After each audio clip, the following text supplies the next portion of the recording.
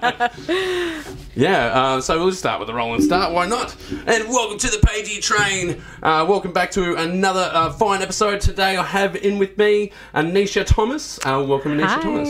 Anisha is a film composer and just extraordinary person. Oh, you're too kind. Too kind. Wow, you are a busy bee. Yeah, I haven't had a holiday in I don't even remember. It's been years. I remember when we first met. I do remember when we first met, but I remember when we first met. Yeah. Yeah, I do. Was it Hangouts? Yeah. It was Hangouts. I may have had a few drinks again at that meeting. That's a good place to meet. If you haven't checked it out, check out the Western Sydney Filmmakers Hangout. We meet at the Park Royal every quarter. Mm-hmm. Is that right? How many have you been to? Quite a bit. Oh gosh, time just flies. I'm forgetting that we're in 2020 at the moment. So well, that's what I'm getting to. Yeah. Was it 2017 we met or 2018? 2017. Was it 2017? Yeah, I think when it started. Yeah. Okay. Yeah. So a many meet-up ago. Yes, many. I do remember the first ever one, but it wouldn't have been the first one we met up with. I met you. It was probably like the third or fourth one. Yeah. Yeah, because you got to work the room a little bit. Yeah, you got to get around. I know. And I'm a social butterfly. Actually, no. It's actually the opposite. Someone gets a hold of me, and I end up getting stuck with the person sometimes. I remember talking to you about your dreams and aspirations. I do remember that conversation. Yeah.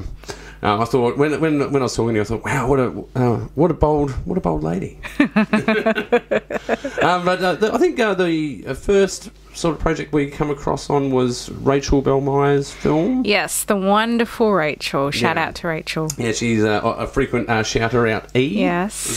We're the shouter-outers, and she's the shouter-out E. That's right. Is that correct? Yes. Look that up, Nate. Is there such thing as a shouter-outer and a shouter-out E? Actually, no, don't look that up. It's crazy. Yeah, so it was Curated Illusions. Is that right? Yes. So, I think on Rachel's podcast, she was mentioning how we actually met. Mm-hmm. But in summary of that, we met at the Sydney Film Festival, women's networking. Literally, it was very romantic. Our eyes met across the room. And, I was just like, oh, wow, hi. Yeah. And we just got talking about her project, and less than 24 hours later, I was composing for her short film. Yeah, because it's one of those meetings that you go to and you talk to someone, you go, you got to talk to this person, and you talk to this person, so you try to get people to mingle. Yeah. Same sort of thing we do at Made in the West. Yes, of course. It's forced networking. Yeah, I know. But, when you meet certain people, you just gravitate to them, and this was just an amazing creative collaboration that we have, and she's also an amazing friend too, so it was incredible. 24 hours later, less than 24 hours later, I was writing for her composing for a short film, and the rest is history. Yeah, because then you started with Curated Illusions, and then I think you've done a few since then, like 3 Feet Deep for her, and you've done They're Listening. Yes. But I was doing a bit of Facebook stalking today, and I found you doing something on Channel 31 Melbourne. Yeah, so that was with New Productions and Elisa Cristallo. So I don't know whether you've had Elisa yet on the show.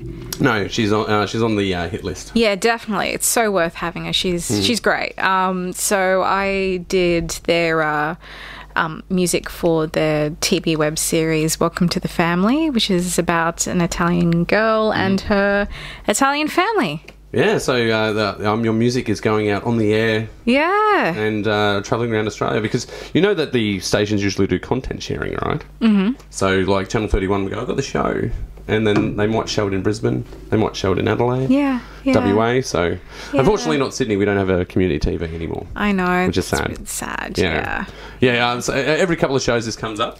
I always mourn TVS, but it was good times. But it was it sort of inspired a lot of our community as well. Yeah. So getting out there on the air must be exciting. It is. I've also been pretty lucky to have some interest overseas as well. So I've been traveling back and forth between Sydney and LA. So working on some projects over in the US.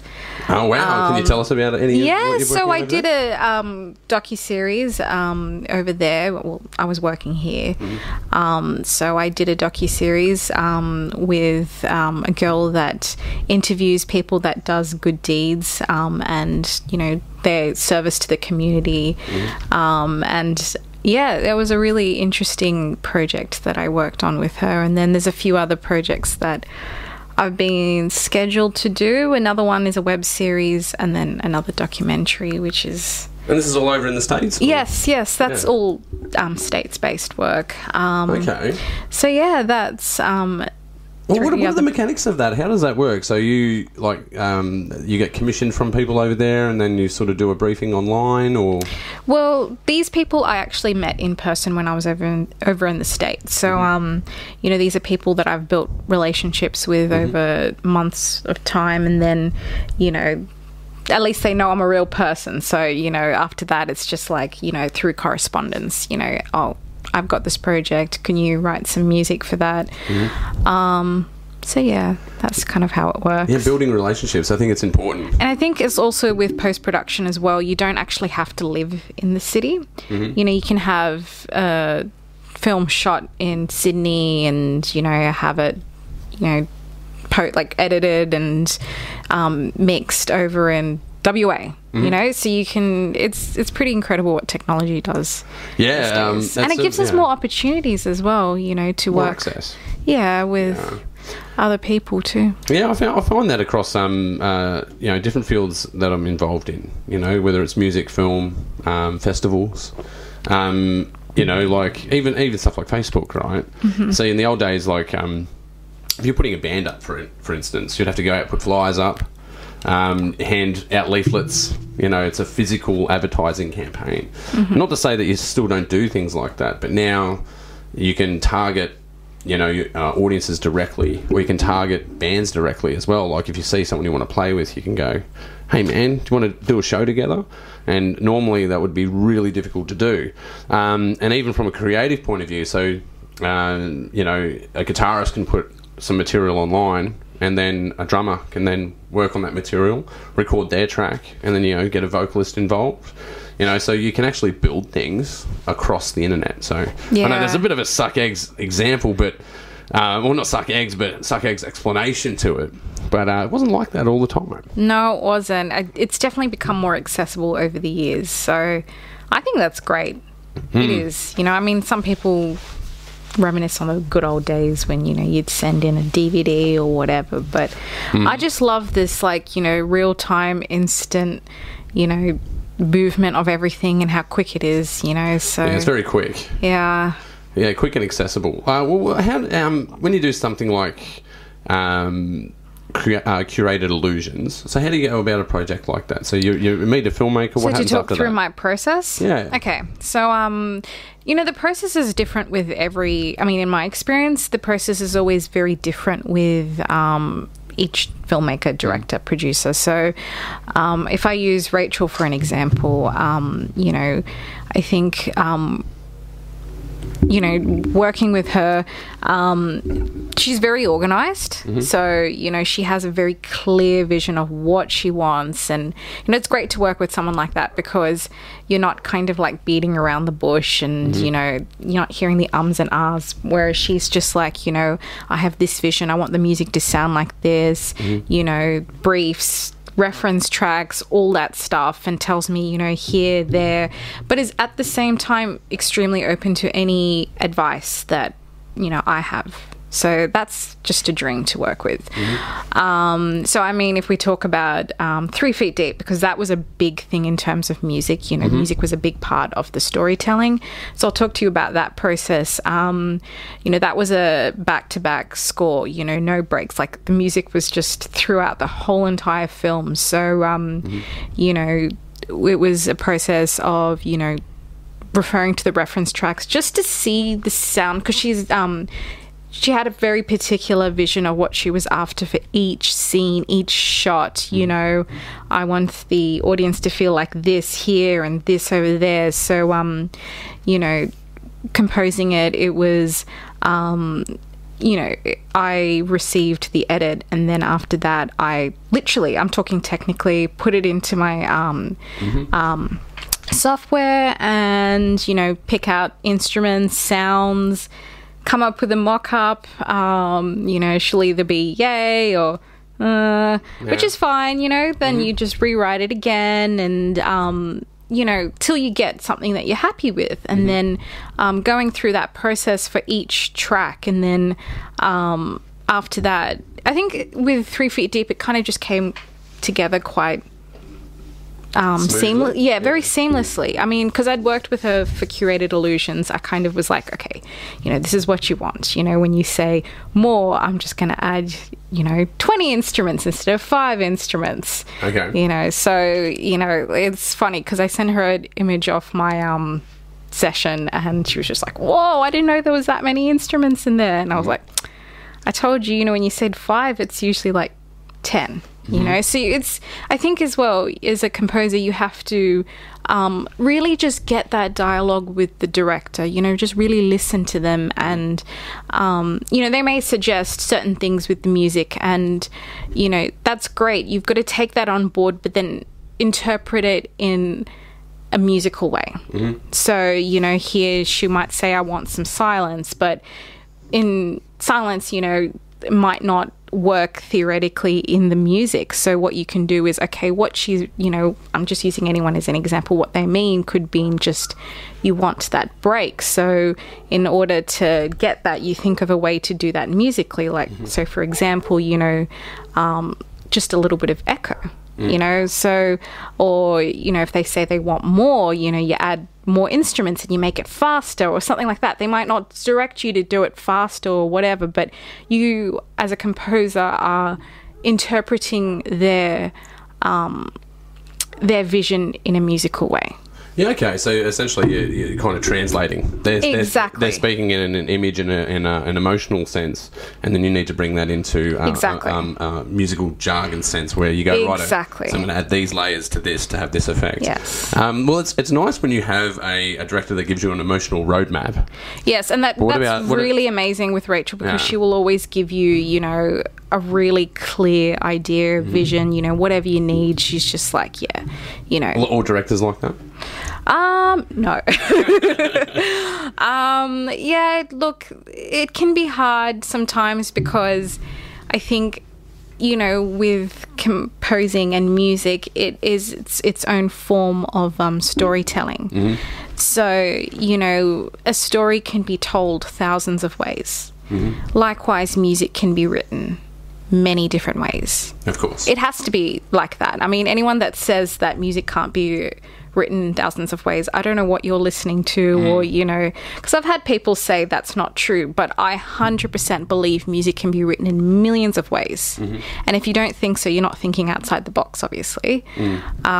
So, yeah, I strongly believe, you know, music can be interpreted many different ways, and when that's put with a story, you know, you're working from a blank canvas, really. So that's why it's good to get the dialogue going. And, you know, if a director has a very strong, clear vision, you know, then it's about just trying to basically just get it out of them. So, you know, I think it's just going in, not expecting, you know, your first track to be like the one that you want, but just giving something to work from, and, you know, just bringing the best out of, you know, the story, the music, and that works through just communication. It's like dating. It really is. Yeah. Yeah, you build like this, like, relate, like this. It almost feels like it's dating when you're working with I've always said that with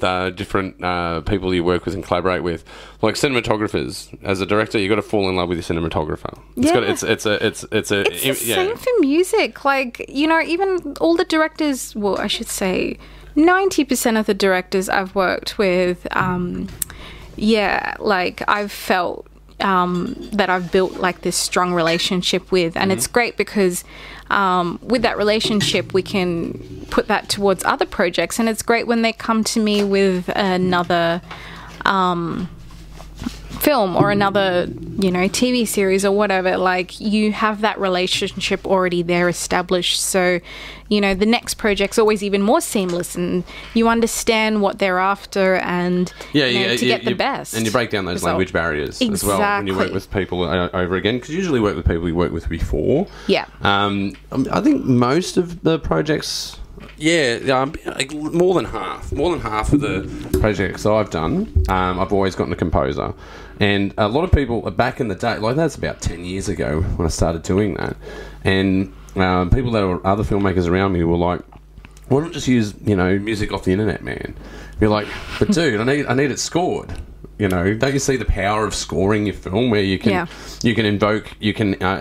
basically it's like putting a turbocharger on your shots. You're like, this shot is the emotion is here, but I can lift it with music. Exactly. It's all part of the storytelling. Or pull it down. Yeah. You can go the other direction as well. I want to make this really bleak and morbid, and you can do that with music. Yeah. It enhances your images. Yeah. Yeah. Well, I've always said as well, when you cut images, you cut them rhythmically. Mm-hmm.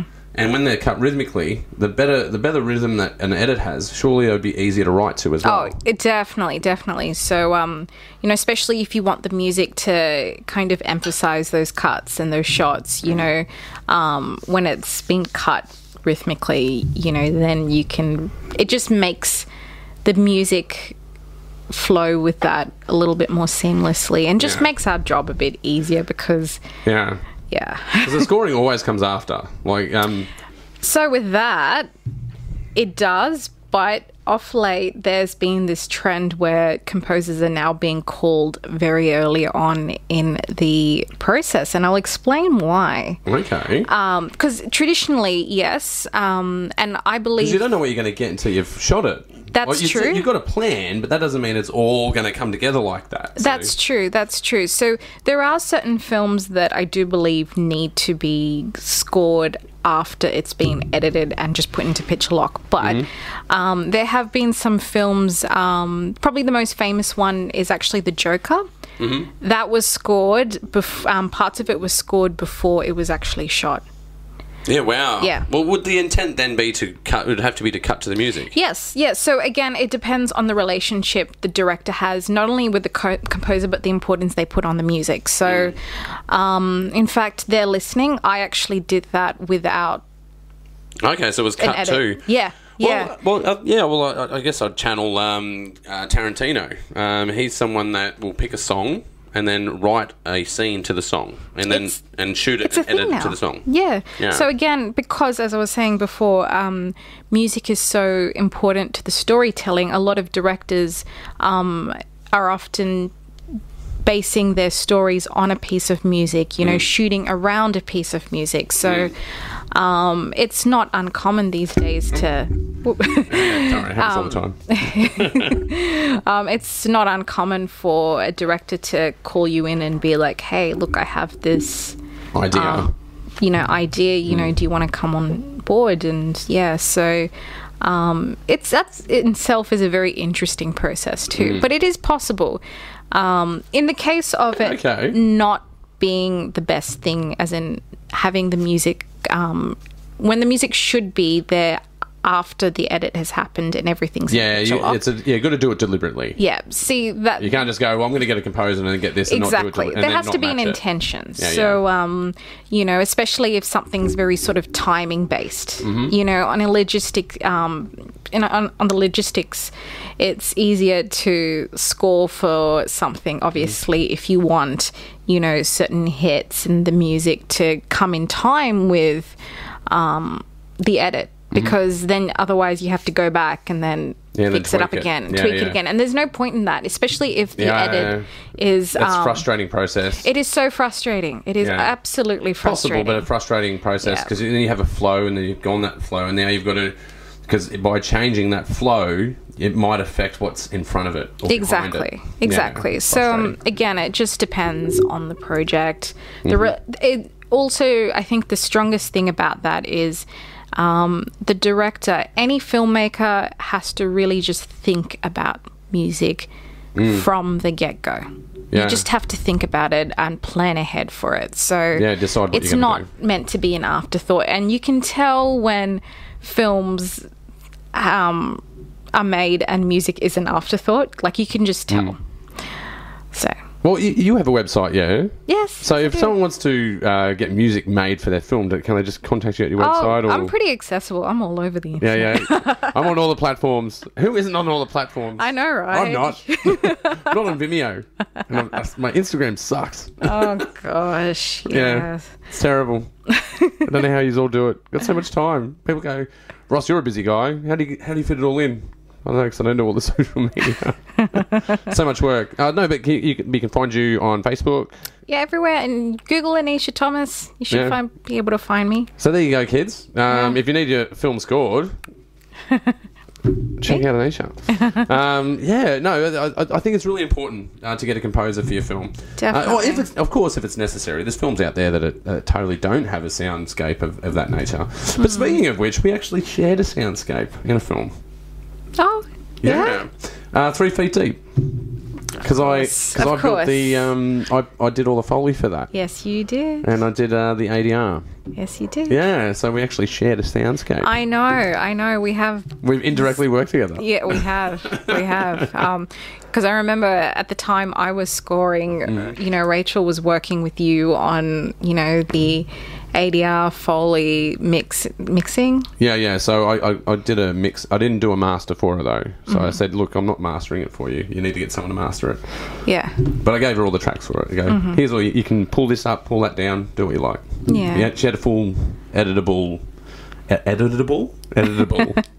She could edit that project, no worries, as far as the soundscape goes. So, talking about the soundscape for 3 feet deep, it was extremely important. I mean, not only just the music, but the sound as well, really played an important part. Yeah, well, I think sound does. It does. It fills this frequency that people don't think about. Exactly. It's just such a subconscious part of your brain that's, Well, we can tell the sound of something, how far away it is. Yeah. And generally you hear things before you see them. Mm-hmm. Like you'll be like, what was that over there? You'll always hear something before you see it.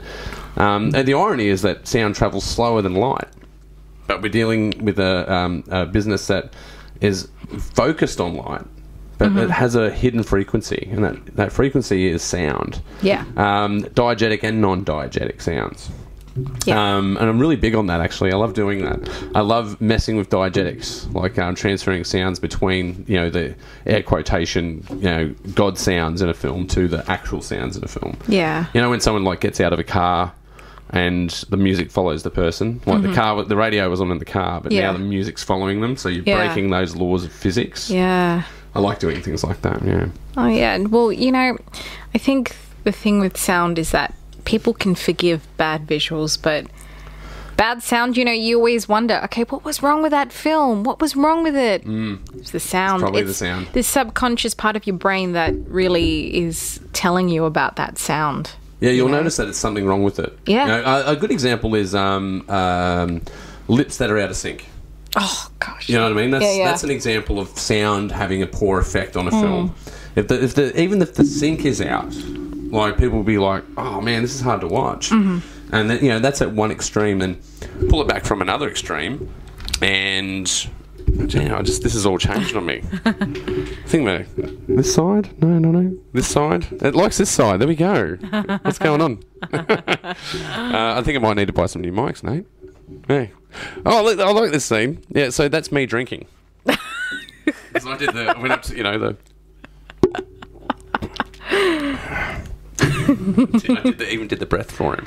No, yeah, that's I don't know. Is there, when I do Foley, there's this element of me acting out what the actors are doing. Yeah. So you're kind of reacting the film in a way, but in a different frequency. Yeah. You're doing it, as just the soundscape. Do you have an element of that when you're doing the sound? Are you especially when you do obviously the composition after the film, are you sort of reacting in that way? You know what I mean? Like you're acting out in that film, but in the sound? Oh, well, I think on a similar tangent, it's interesting because when you're scoring for a film, I suppose instead of sort of acting out, but saying that though, I do remember scripts. Yeah. Eventually, like I'm scoring at the moment for you've had Andreas on the show, haven't you? Yeah, so you're doing Bad Influence. I'm doing Bad Influence, and I swear I remember half the script already. Like I can quote scenes, just because you're listening to it all the time, and you kind of, and I think for me, I tend to really feel for the characters. I start to empathize, or I just get angry with certain characters. So I find do you tap into that? I definitely do, and I think that also helps me with my composing. Yeah, because in itself it's a performance. Exactly. And you're sort of referencing this other performance. Exactly. Exactly. I find that when I notice those things in myself when I'm doing them, I go, "That's bizarre." Like he picked that jacket up off the couch, and I did it exactly the same way, just with a better microphone. Yeah. Yeah. So speaking of better mics, this is sounding a lot better. It was in for 3 Feet Deep, though. I remember having nightmares of being buried. Oh, no. Yeah, being drawn. Yeah, getting drawn into your work like that. Yeah. Like, I just would have nightmares of, the two characters, I would just see their faces all the time because, when you're... Like, especially when you're working with an edit, you're constantly rewatching slow motion, finding points where you can, put a note in or a beat in. Keyframes. You're like, there's a signature frame there. I need that frame there. I need as to a put reference. something there, this person's facial expressions are changing, I'm going to add some strings here. You're constantly... Your eyes just get really tired too. You suffer eye fatigue and ear fatigue after a while, but it's natural for you to kind of become involved with the characters, and then it's really weird at premieres because when I see them, I'm like, oh my gosh, I've been watching hours of you. I know every wrinkle on your face. You do go to a lot of film festivals. So, recently you've done because you've been to Sydney Film Festival, Cause Film Festival, Made in the West, obviously, SF3. You're seeing your work in a lot of places. And Reese, I don't know whether you've seen... or hearing, I should say. Hearing your work in a lot of places. But our film has actually been... is going to be shown at Manchester Liftoff Film Festival. Yeah, this is another one I've ticked on. Woo! Great. Yes. So, high five for us. Yeah. Hope he wins the Sound Award and Best Composer. I know, right? That'd be great. I'll go to England for that. Yes. Maybe I don't quote me to that, Rachel. If you're hearing this, maybe I will, maybe I won't. That's fantastic news that we get to do things like that. But I think that's the same thing that an editor suffers. Like when I write a film, because some of them I've written, directed, edited, and done the Foley on. So you write it, you've constructed it, you've storyboarded it, you've shot listed it, you've shot it. No, you rehearsed it. I know. Then you've shot it. Then you've edited it. Yeah. And when you're editing it, it's repetitive work. Yeah. So by the time it gets to a screen, I've watched it hundreds of times. Yeah. Easily.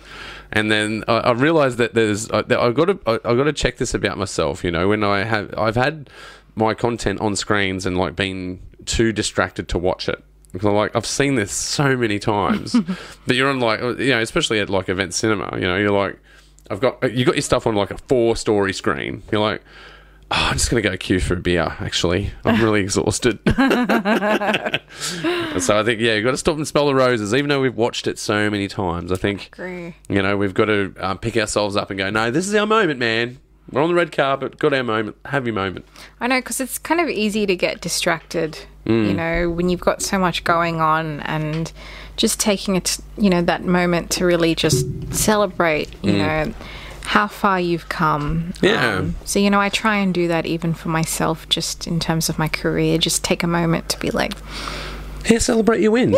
Yeah. Because we work really hard. Yeah. Yeah, there's a lot of hard work out there, man. Yeah, the Made in the West Best Original Score, it's in my room, just there. And, if I'm having a hard day, I just look at that. I'm like, no, I've got this. Yeah. I've got this, yeah. Yeah, you got that for 3 Feet Deep, yeah? Yes, I did. Yeah. Yeah. Ah.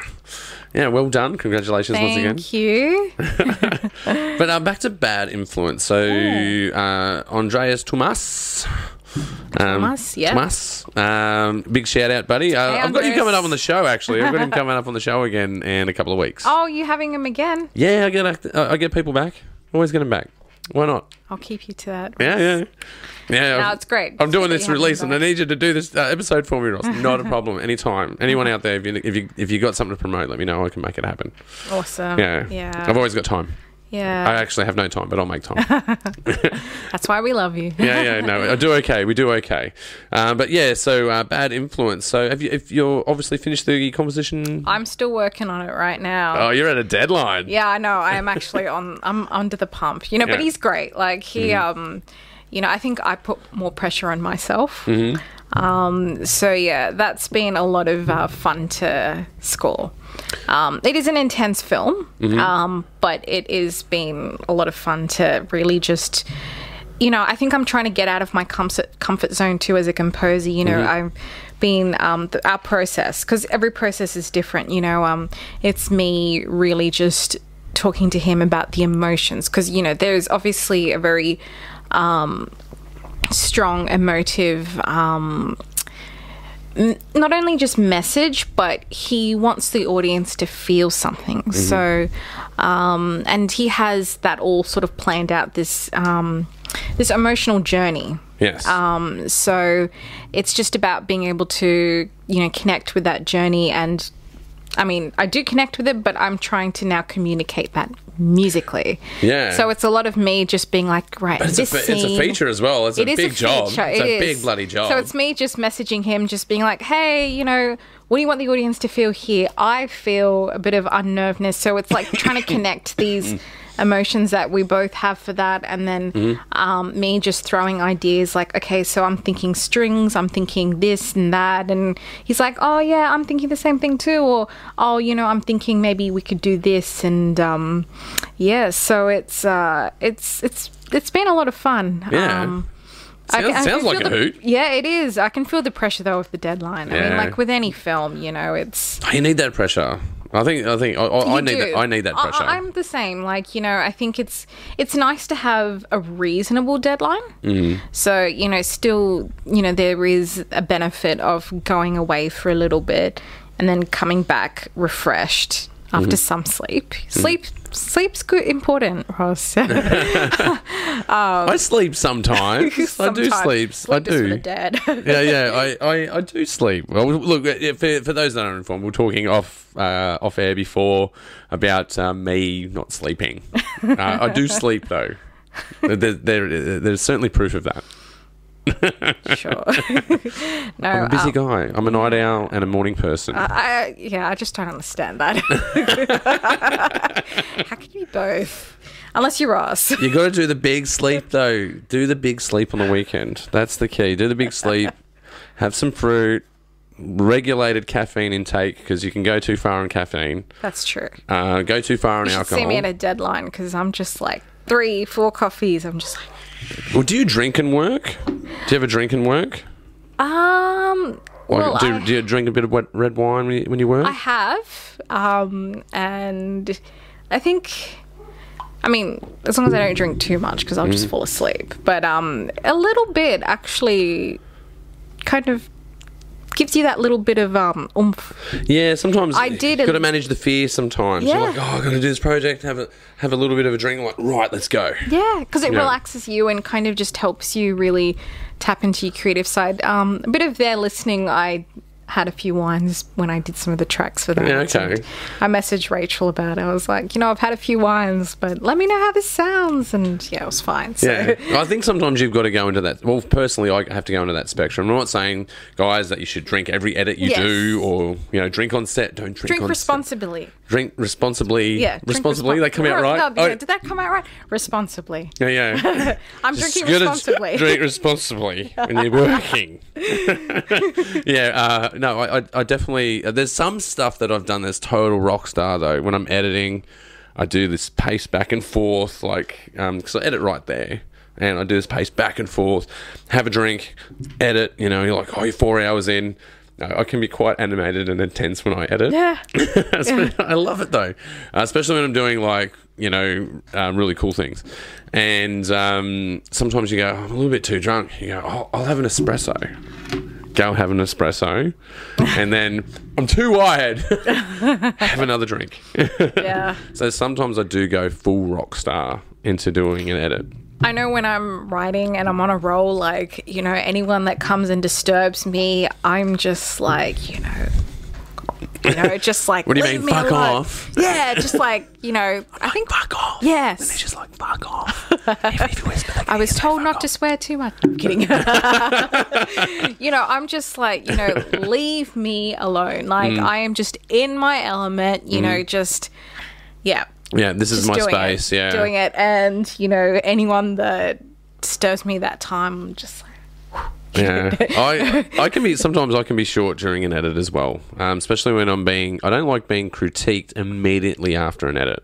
No, that's fair enough. Yeah. And when it's immediately after, they're like, all right, fix this, change that. And I'm like, hey, whoa.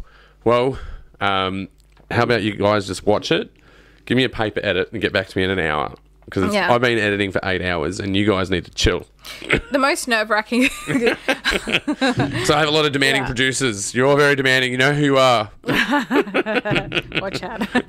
I think the most nerve-wracking thing for me is like waiting for the director to come back and tell me whether they like it or they hate it. Like, I mean, I can deal with them being like, I like it, but I want, X, Y, and Z changed.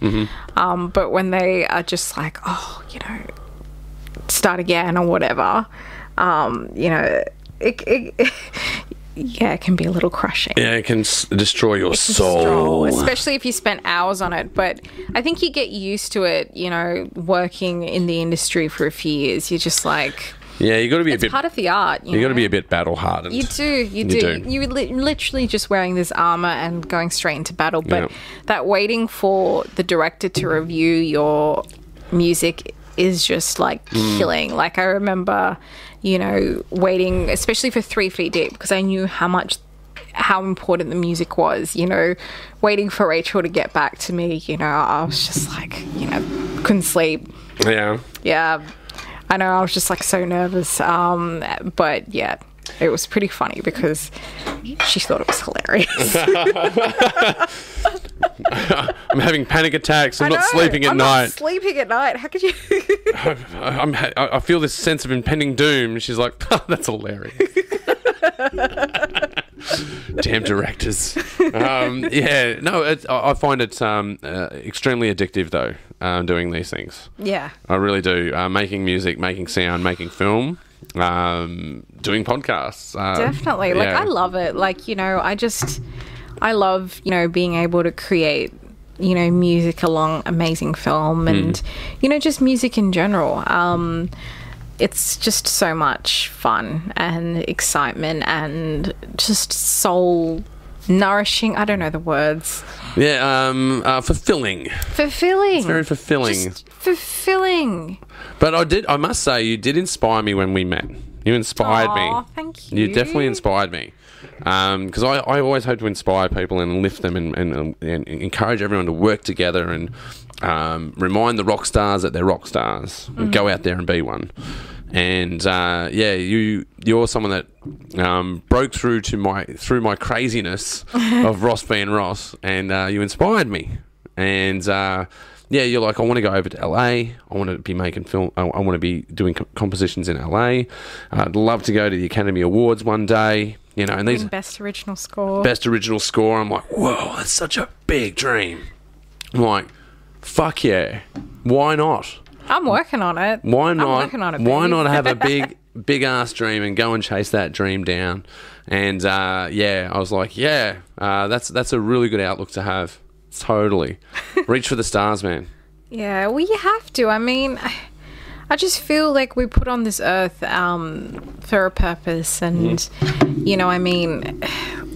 I think especially as a composer or any sort of artist, or a storyteller, like, we shouldn't be afraid of, success. And we shouldn't be afraid of, going as far as we can or far as possible. We just do it.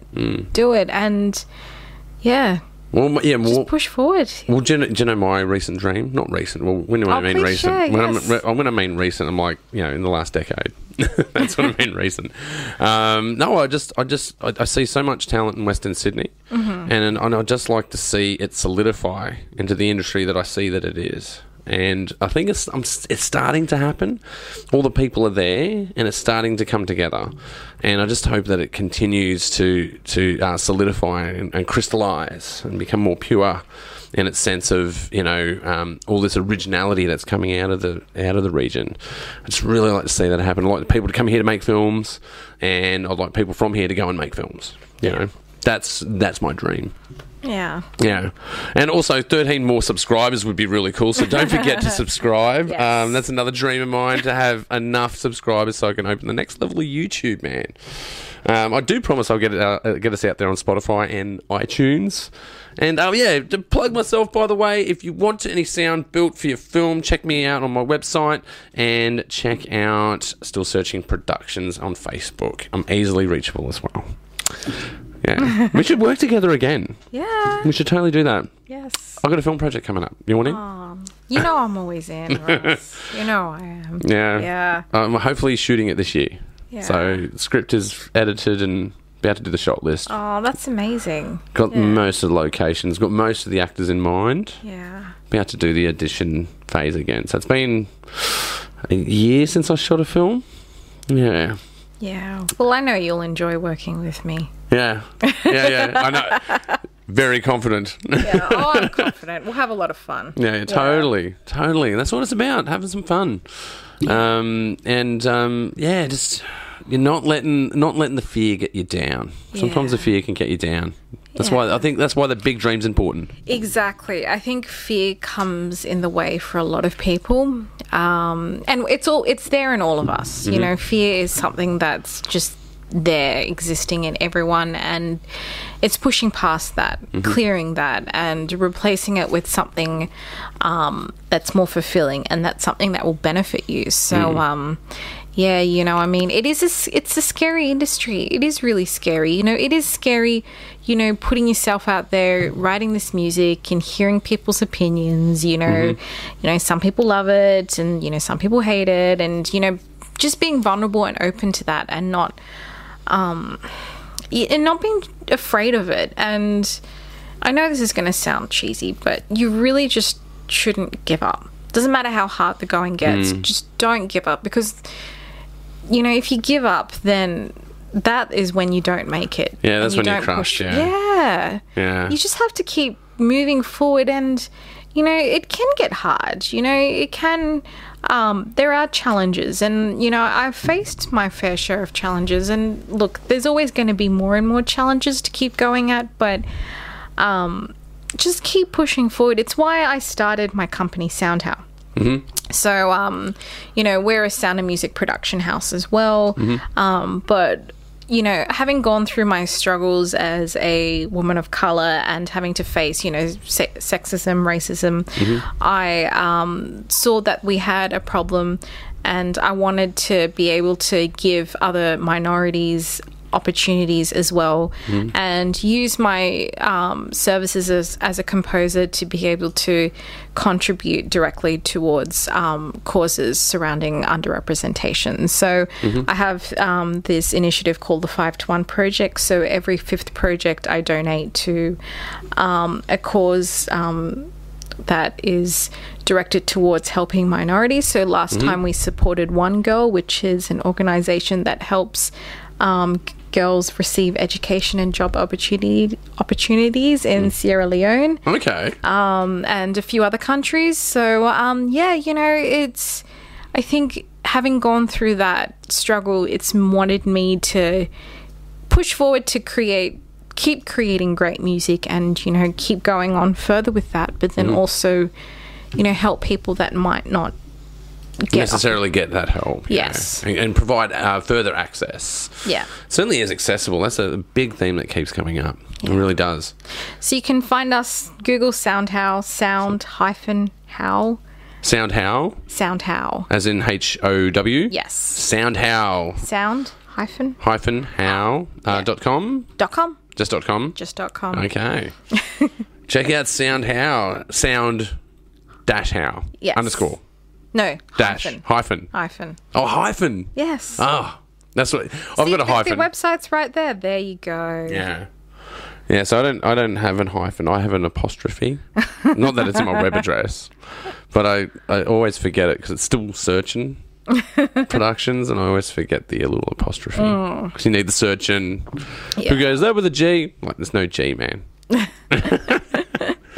Yeah. Well, yeah, but I don't know if I explained this before. What still searching means? Like No, it has a meaning. Okay.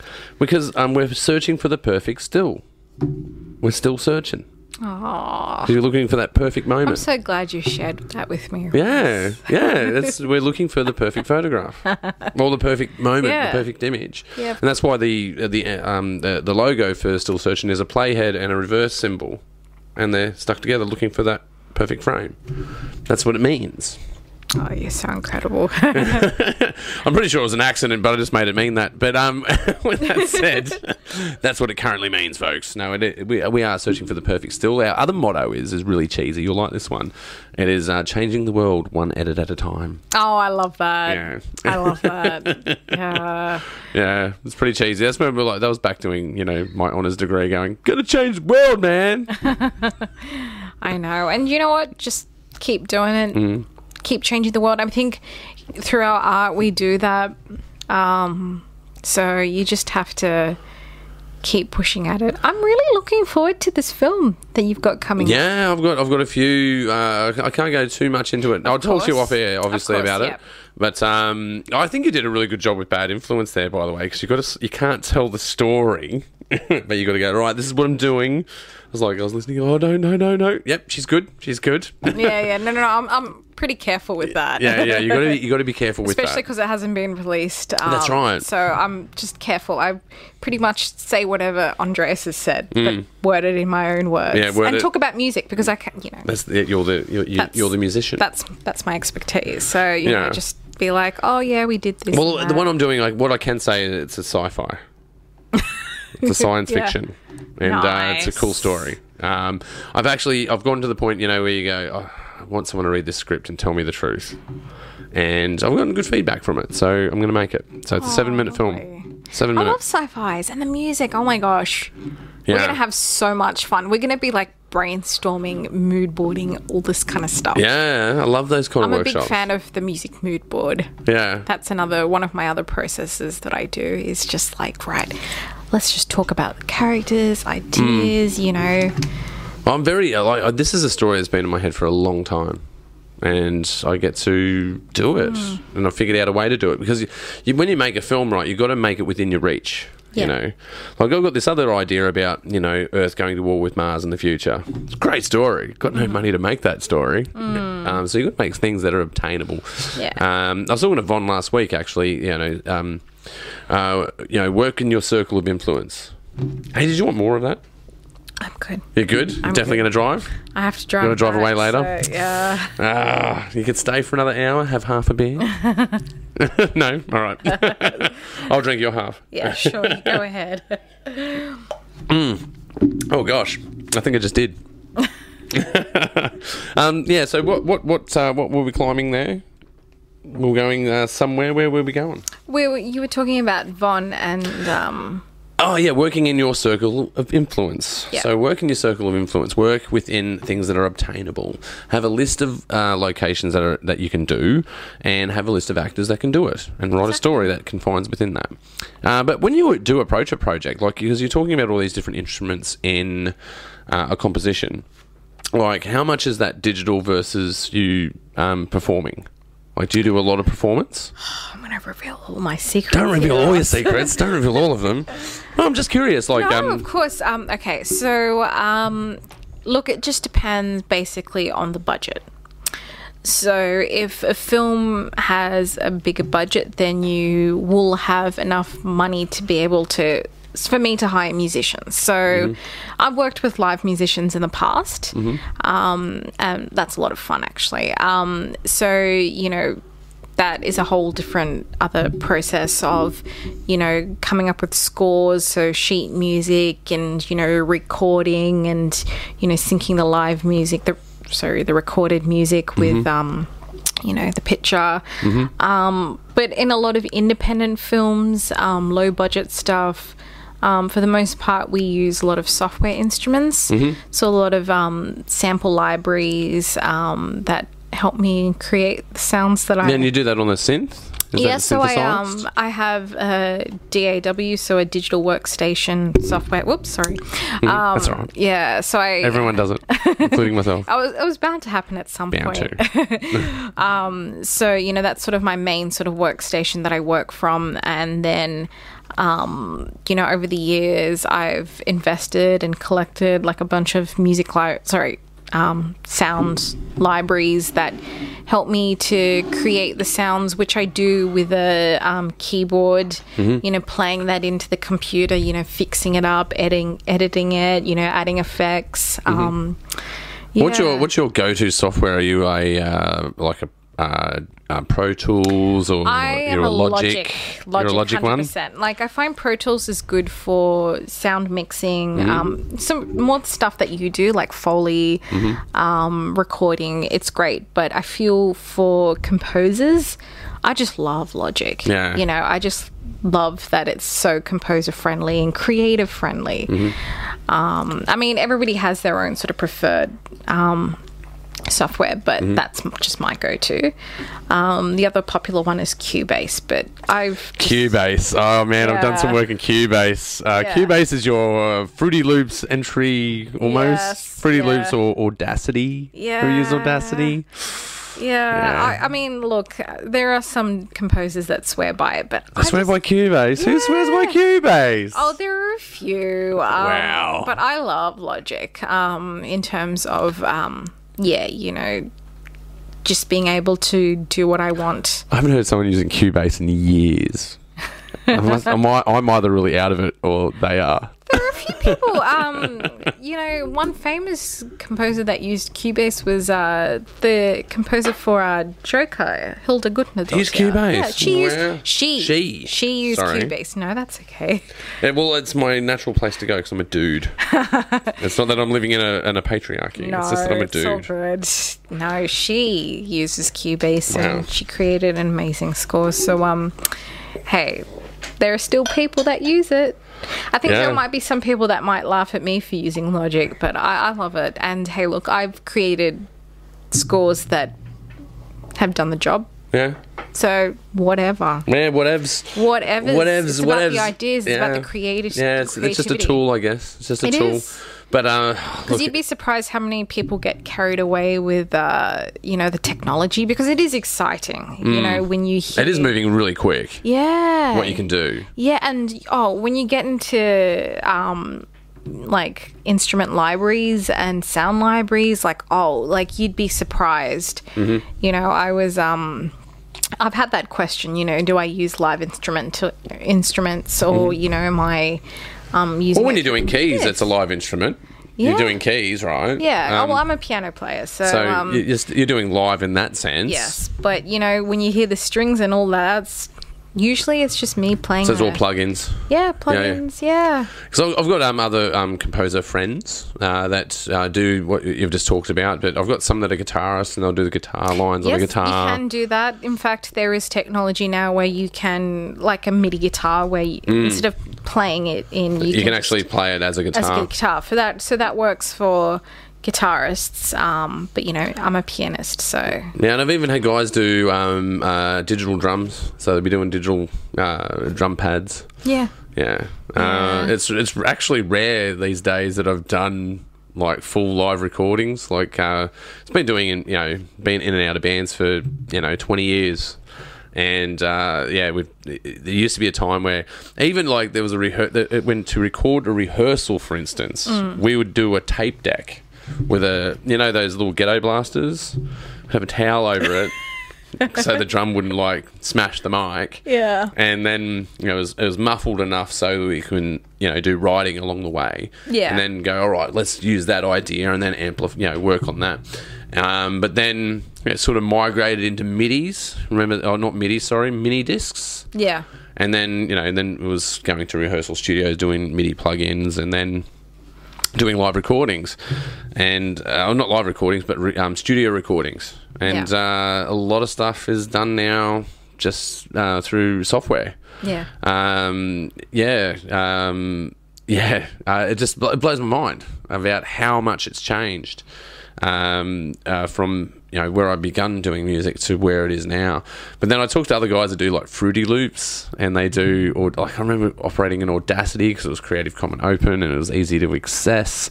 But then I start doing Pro Tools. I haven't got my head around Logic though. I haven't done Logic. I think you'll be fine with Logic. That's one thing I love about it is it's Apple. Pretty accessible. Is it Apple? Yes. Logic's yes, Apple, yeah. Yeah.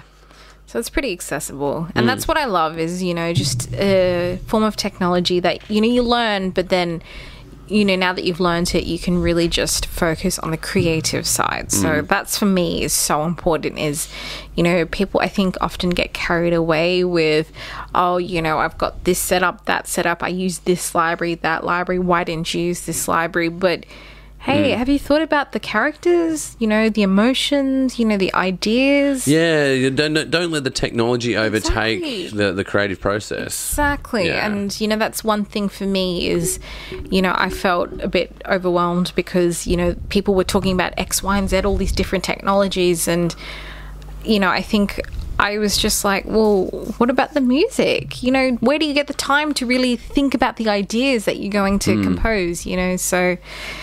yeah, I mean, that's just how I see it, so... Well, in another nerdy sense, I build my own sound libraries as well. So when I've actually made sound for people, I always retain them. I always keep them, and I don't even know how much I've done now. It's a lot. Yeah. You should sell that. Yeah, sure. I probably should. I should start selling it. I do a lot of it, so it's an absolute hoot, though. I love building soundscapes. It's actually why I got into filmmaking to begin with, because I was always doing, music, and eventually, I decided to go get some education, and I was going about it from a sound perspective. I wanted to do Foley, but I found out there's only like 3 Foley artists in Australia, and they own the monopoly, and there's no way in. So now I just do Foley as an extra, and I ended up directing films because someone wanted to direct a film and no one put their hand up for it. I'm like, oh, how hard can directing a film be? And then I fell in love with filmmaking. That's where that sort of happened. But I got into it with a direction to do sound. That was what I wanted to do. I wanted to learn more about sound. Yeah. And but now I've got the spectrum of it. Now just do everything. Just do absolutely everything except for color grading. Won't do color grading. Oh gosh, yeah, that's a whole nother mastering and color grading. Yeah. Anything to do with those fine touches at the end, I'm like, no, I just cut raw materials, and you need to put that together. Yeah. Yeah. But because you do your leveling and whatnot, but mixing. Sorry. Yeah, that's okay. But do you do the mastering? I think it's one of those things where depending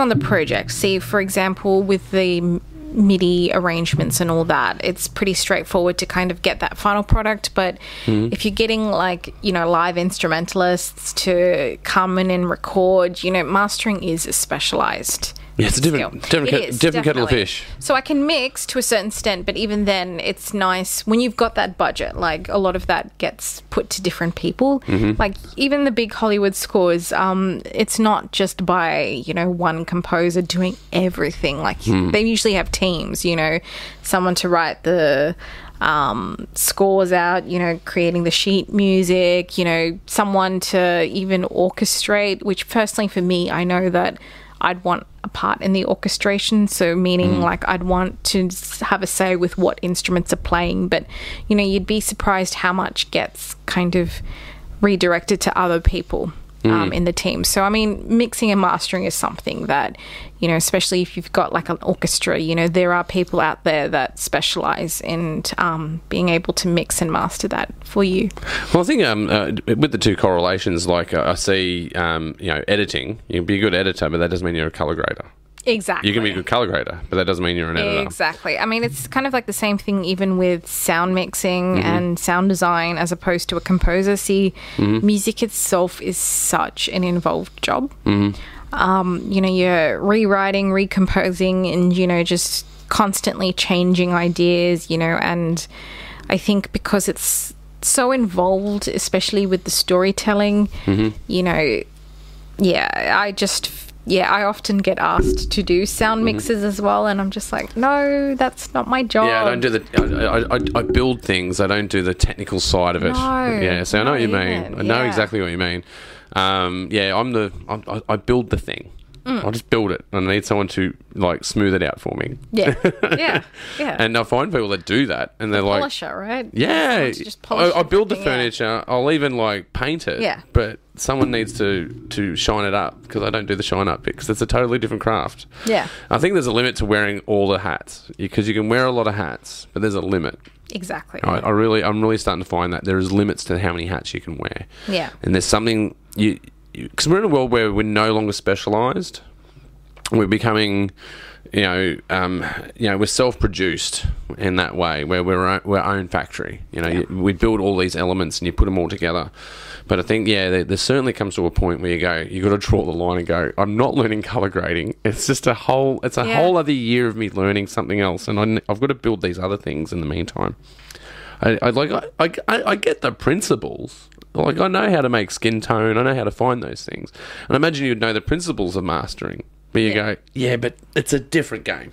And especially because you've heard, let's say a piece of music like a zillion times, it sounds in your head one way, but, to other people it's going to sound different. So having that second opinion to, listen to it and, fine tune it and polish it. Yeah, and bring it into balance. Yeah. I think it's really important. Yeah, I say this to filmmakers as well. Like, even though sometimes I go out there, write, direct, and edit a film, and sometimes even shoot the film. Yeah. From directing, shooting, and editing, I recommend that you don't do that. Like, even sometimes the situation calls for it. Like, don't get me wrong, corporate productions are different. Like, they're pretty part parcel. Yeah. But when I'm talking about like fictitious endeavors where you're making these creative projects, I think sometimes separation is good. It's good to have another editor. Yeah. It's good to have a different director. It's good to have a different shooter, because they all bring something to the table. Exactly. And it's all part of their expertise. Can you imagine like shooting, directing, editing, composing? Oh my goodness. Colour grading, mastering. There is a film out there actually that I saw that was actually pretty good, that literally this guy wrote, direct, edited, composed, shot. He did everything for it. Yeah, he actually did. Yeah. It was a John Waters film. Okay. Wow. So showing at Golden Age Cinema. See, that's a morning and night person right there. Yeah. He's morning, night, afternoon. I don't Afternoon. think he sleeps at all. Cyborg. Yeah. You must sleep at some time. Yeah. Or hate everybody. Yeah. But, I get hangry. So do I. But for me, I think, I'm sure you might find this too, just being able to focus on one area, and also getting second opinions as well, just really transforms the work. Yeah, it allows you to step away and not be precious. Definitely. Yeah. When you make your babies, sometimes you're a bit precious with them. Yeah, of course. But as the decades rolled on and the next one's rolling up, I've realised that I'm becoming ruthless with myself. I'm like, get rid of all of it, doing it again. Yeah. And I think even for myself, I'm happy to start again, because you kind of have to in film. You kind of don't get too attached to something till the director is just like, this is great. Yeah. Now you're on the path.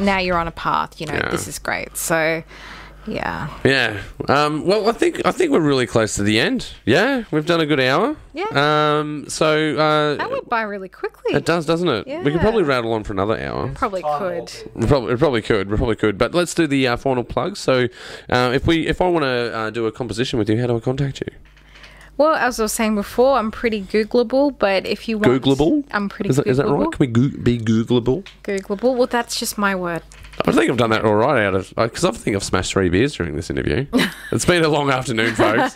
It's been a hot day too. Fair enough. Yeah. Whatever gets you through, right? 3 beers and an espresso. Yeah. Oh, maybe later when I'm editing. Yeah. Yeah, maybe. Gosh, I don't know how you do it, but so I have a website, AnishaThomas.com. Yep.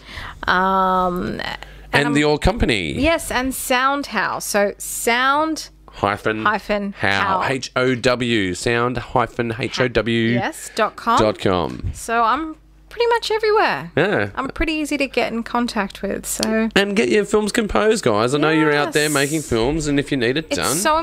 It's such an important part of the storytelling, and it can really transform your film. And And it's a lot of fun too. You'll have a lot of fun working with me. I make it. You are pretty great. You are pretty great. Thank you. And if you need Foley done in your film, don't forget to contact Still Searching Productions. If you need an edit done, don't forget to contact Still Searching Productions. You can find me at stillsearchingproductions.com, or you can email me at stillsearchingproductions@gmail.com. Check us out on Facebook. Don't forget to give us a subscription for the Pagey train. We are moving very at a great rate of knots towards getting further towards that monetization of the show, so we can actually just become self-sufficient. I'm not looking for the world, man. I just want to pay the bills, man. But thank you so much for joining the show. Oh, thank you for having me. It's been an absolute pleasure. I can't wait to work in the future. We'll talk off air about that, which would be fantastic. But you have been watching the Pagey Train, and we'll see you next time. Yeah. Don't forget to subscribe. Subscribe.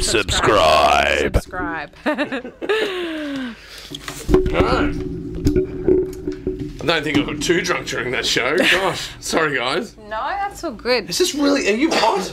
I am. Frickin' boiling. It is hot.